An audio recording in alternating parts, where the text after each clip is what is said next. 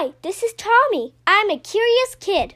I love to learn and always work hard in school, but I really love exploring difficult and complex subjects like economics, astrophysics, and psychology.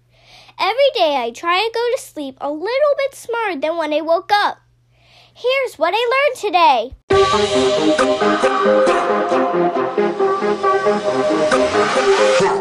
Hello everyone, and thanks for tuning in to episode 384 of the What I Learned Today podcast. It's Favorite Quote Friday. Today's quote is from Plutarch. Plutarch was a Greek philosopher, biographer, and essayist who lived around 2,000 years ago.